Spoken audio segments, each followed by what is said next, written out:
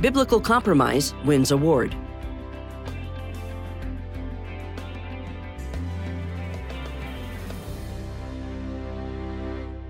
For their 2022 Book Awards, Christianity Today magazine has presented an award of merit to William Lane Craig's book, In Quest of the Historical Adam, a biblical and scientific exploration.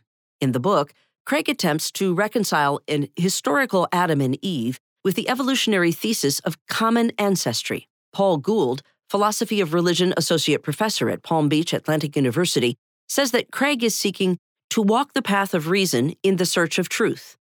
But viewing God's Word through the lens of man's reasoning will not lead us to the truth.